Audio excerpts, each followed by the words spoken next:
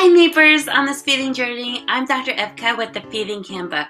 I empower parents whose young children have challenges around food, limited variety of safe foods, lack of hunger, or medical symptoms that can contribute to fear of feeding. As a family physician turned life coach whose own child struggled with feeding, I get you. My mission is to guide you on this feeding journey in an actionable, research-based way. As I've been there, I've done that, I have the marks to prove it, and I want to take away your fear and confusion. You have been feeling overwhelmed with a child who has challenging mealtime behavior, picky eating, a feeding tube, only dream feeding, oral version, sensory defensiveness, FPIES, multiple food allergies. It's your time to feel different. Let's do this. Let's say that your child knows how to feed. They can chew and they can swallow. They no longer are tube dependent. If they ever were tube dependent, not all of the listeners had a child who had tube feeding. They might not be only dream feeding. They might be doing more because some of your listeners have children who only dream feed. It no longer feels like they have become allergic to everything that they eat. And I get that because some of you listeners have children who have a lot of food allergies or have diagnoses like FPIES. You have a child who knows how to feed. Yay! Yet the feeding is so slow. Your child eats so slowly that you often wonder, is there such a thing as slow eating disorder? You research the question, how long should a toddler take to eat? And discover that your child is taking way too long to eat. Your child eats more slowly than the 30 minutes that is considered to be a norm for finishing a meal. As you wonder whether your child is the world's slowest eater, you come up with two new questions. The first question is, how do I get my child to eat more quickly? The second question is, how do I get my child into the Guinness World Records for the slowest eater? I want to explore this topic more. What does it mean when your child eats so slowly that it's like watching paint dry or grass grow? How do we define slow eating, and what does slow eating mean about a child and their future? Hi, I'm Dr. Evka. I'm a physician and mom to a young child who fed reluctantly. I remember feeling so scared and so alone. It was hard for me to find the answers and the solutions as to why my child has significant feeding difficulties. It was hard to improve the feeding. Fast forward past many doctor's visits, lots of reading, multiple certifications of various aspects of feeding, and many feeding therapy sessions later with me as the mom. You will see a mom and a child who has come a long way in the feeding department. Life feels so much less scary. I have so much powerful knowledge regarding early childhood feeding. Feeding has become easier, and I have more of my life back.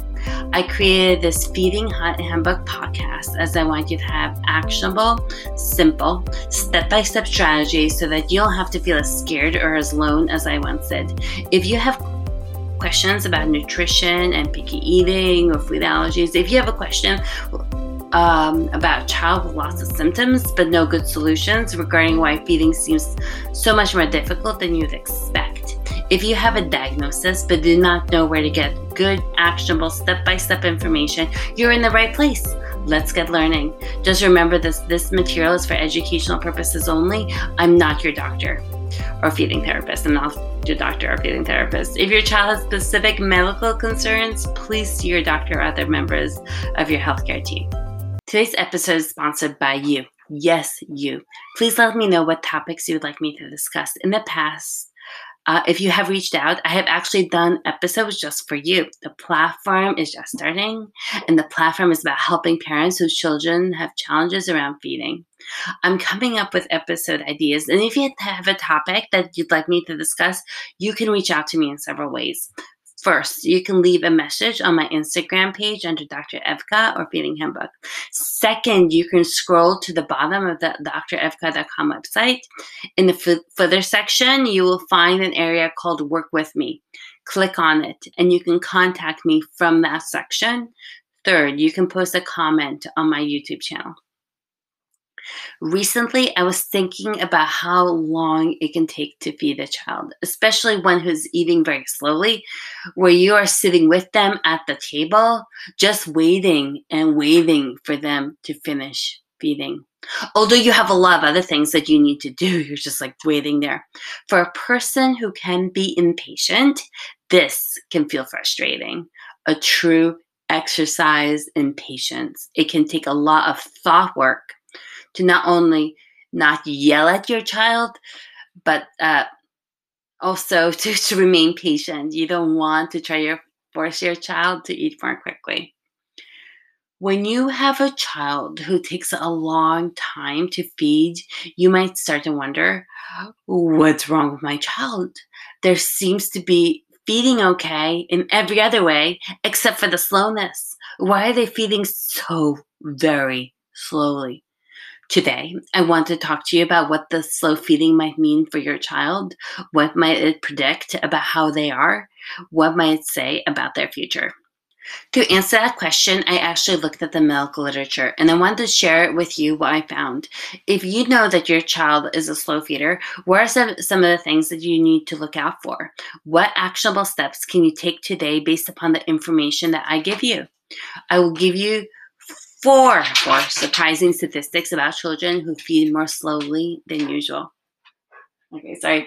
So you're getting noise in the background with every one of my episodes. And currently, it's late at night. My child went to sleep, and I am here with the dog. The dog is right next to me. We have this gorgeous dog, and she wanted to be part of this episode. So the noises that you're hearing, they're coming from a dog. A lovable dog. I don't know how many of you are dog lovers. I love dogs. Okay, so let's talk about four surprising statistics regarding children who feed slowly.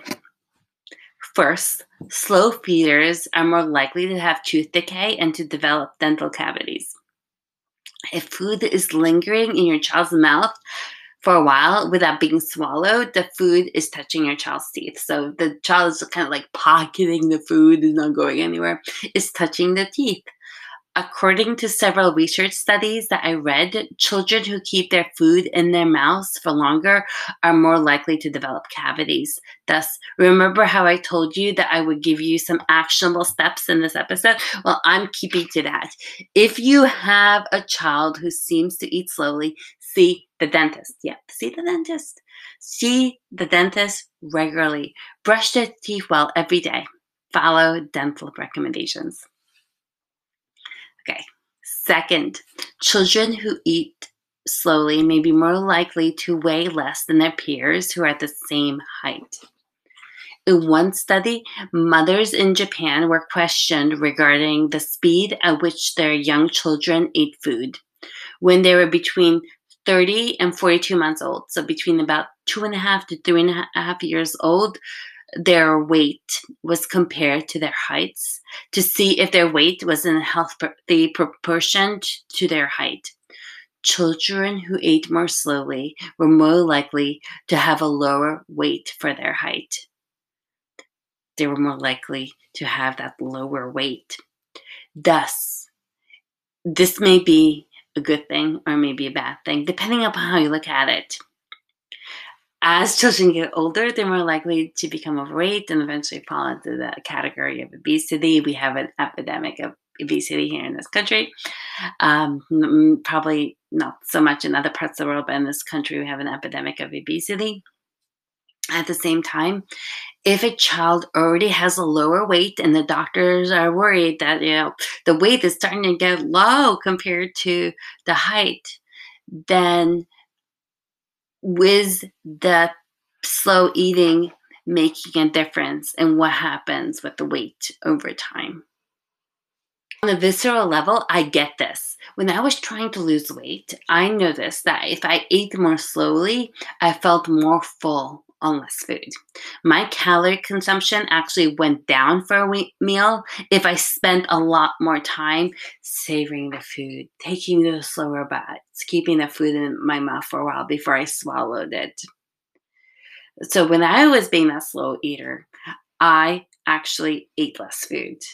And this made sense from a research standpoint. A few years ago, in a research study, adults were asked to eat a 600-calorie meal, and then those adults were separated into two groups. One group was asked to eat the meal within about 6 minutes, and the other group, the slow eating group, were asked to eat the meal in about 24 minutes. 2 hours after they finished the meal, the slow eating group found the meal to actually have been less enjoyable. They were less interested in the food. The adults who ate more slowly reported feeling more full. At that 2-hour mark after finishing the meal, both groups were then asked to eat a snack. The group that ate their meals more slowly ate about 25% less of their snacks. It seems that if you eat more slowly, you are more likely to not be obese, or you're more likely to lose some weight. But are you also more likely to be underweight if you eat really slowly? That's a good question to which I do not have a definite answer, and I look forward to more research in the topic. Yet, if you're the parent who thinks, my child takes forever and a day to feed and hardly touches the food on their plate, you may be onto something. If your child is taking one bite every few minutes, they may be getting full pretty quickly. Thus, at the length of that prolonged meal, you may be left with a plate that looks half finished, and you wonder about what the child ate enough. My actionable step for the second part would be for you to try that one day. Day one, eat your meals as slowly as your child would. Take those slow bites and just sit at the table with them. And day two, just eat it the way you normally would and see the difference. How's your level of satiety? Are you feeling more hungry or less hungry? Depending upon how you eat the meal, you could partly replicate the same experience. Third, when we come to slow eating, there is a correlation between slow eating and aspects of a child temperament. So remember, the temperament is that aspect of a child's personality that's kind of genetic. They're kind of born with it. So what does slow eating potentially say about child's temperament? In one study, mothers rated the personality types of their children between the ages of 7 and 12 years. Children who were described as being anxious, tense, and withdrawn were more likely to be slow eaters. Children whose emotions frequently change, whose emotions had these highs and lows, and when these emotions changed on a dime, those children were found to also be more likely to be slow eaters. Many children who eat slowly are found to be high on this personality trait, this temperament trait of neuroticism. And children with this trait are also most likely to enjoy sweet and savory foods. So this begs the question, if your child is a slow eater and you have more than one child, do you also notice that the slow eater is the anxious and withdrawn child in the family? Are they the ones that seem to enjoy sweet foods like chocolate, ice cream, fruits, cakes, and cookies? Are they the ones who love savory foods like veggie chips, nuts, hummus, popcorn, and potato chips? Feel free to comment on my YouTube channel for this episode. Would love to hear from you. So tell me about your child, and if they are a slower feeder, do they fall into these categories? You also want to think about it because, as I'll refer to in future episodes, if your child is more prone to anxiety, there are certain things that you can do now as a parent to help them with that. Because being more prone to anxiety is part of this neuroticism trait, and a lot of that is inborn. It's part of their personality that they were born with genetically. You can't really change that. But there are things that you can do to help the child who's anxious, and I'll discuss that with future episodes. So you can comment on this episode to let me know how quickly you want the other one to come out. But I'll get there. Okay, so back to talking about the statistics of slow eaters. This is the first one, number 4. There is hope. And it's so nice to hear that there's hope. If you want your child to eat in a faster way, there's hope. I've read a research study that measured how slowly a child eats at the age of 4 and then compared them to how they eat at the age of 10. So they compared the same children and their speed of eating at the age of 4 when they were preschoolers, and again when they were middle school aged. The children who as preschoolers ate slowly, like they ate more slowly compared to their peers, also tended to eat more slowly compared to their peers at the age of 10. So they were still like the slower ones in the group. That hadn't changed. However, as children get older, they speed up their feeding. So those children who spent like an hour finishing their meal when they were 4 years old didn't have to spend that hour when they were 10 years old. They were spending a lot less time. In other words, if you have a child that right now takes a long time to feed, the amount of time that it's going to take you to feed them most likely is going to speed up. Just because of time. Great. Many slow feeders will gain feeding speed as they grow up. Good, over time.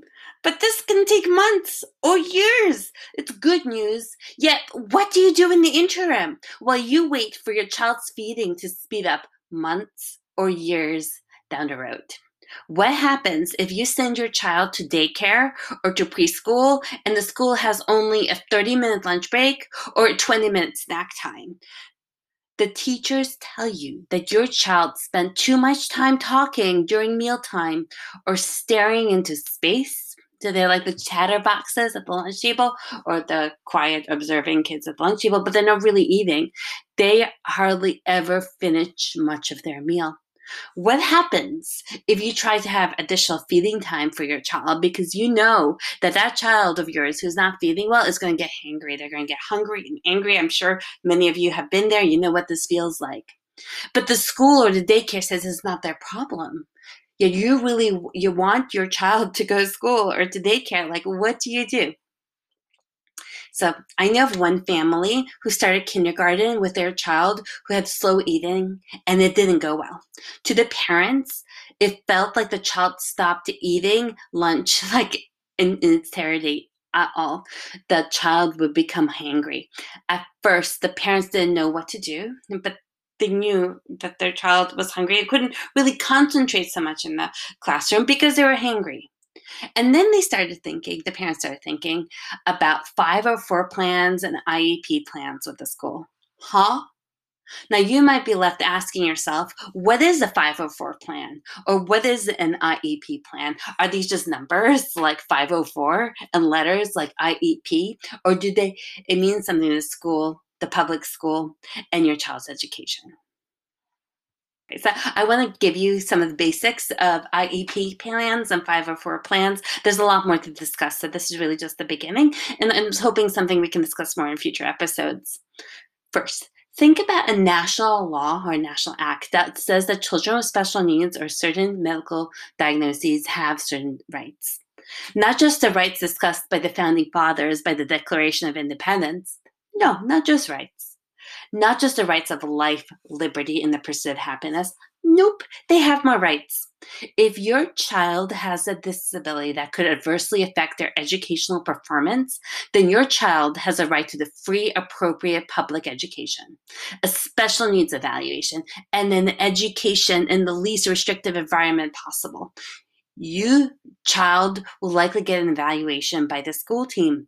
Based off that evaluation, the school might determine that your child is eligible for classroom accommodations and even some services like occupational therapy, physical therapy, and speech therapy, depending upon how it would help with the feeding.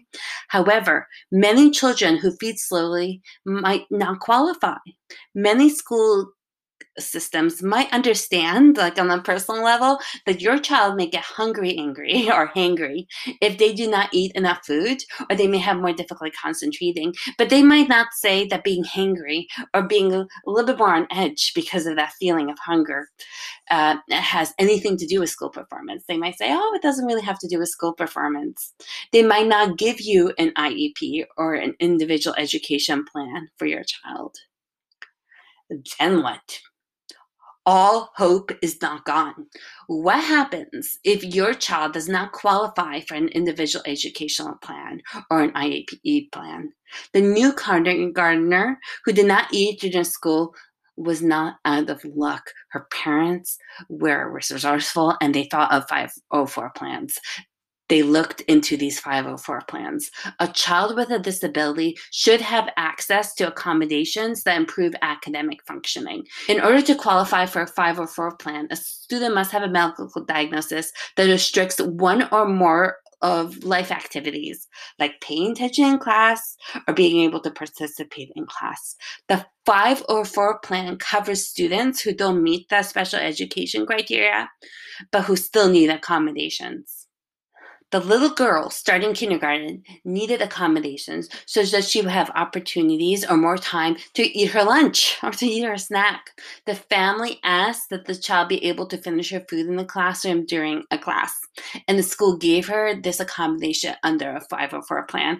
Thus, while everyone was listening to the teacher, the child got more time to eat. While other children in the class might not be eating, she was still eating. If your child is starting public school or is in a public school, how do you know that they could potentially qualify for a 504 plan? What medical conditions qualify students for accommodations under a 504 plan? Great question. According to the U.S. Department of Education, there is no comprehensive list of medical diagnoses that qualify for a 504 plan. Does a child with food allergies qualify for a 504 plan? How about the child with slow stomach emptying or gastroparesis? How about the one with difficulties in sensory processing? All of them might, and more, is determined on a case-by-case basis. What matters is that the child has a mental or a physical impairment that limits a major life activity in a substantial way, and eating is a major life activity. Thus, for those of you who are thinking about what will happen to your child with the slow feeding at school, rest assured that the school might be able to offer some kind of accommodations. I can't say we'll do it for everyone, but there's a good chance that you'll get something. If you would like me to discuss this more in another episode or bring an expert in the field of 504 plans and IEP plans onto the show, let me know. Comment on my YouTube episode or email me directly through my website. Ask me your questions. I'll answer them. As this goes into Facebook Live, because I'm going to try Facebook Live with this one, we'll see what happens. And you can just comment on the Facebook Live section.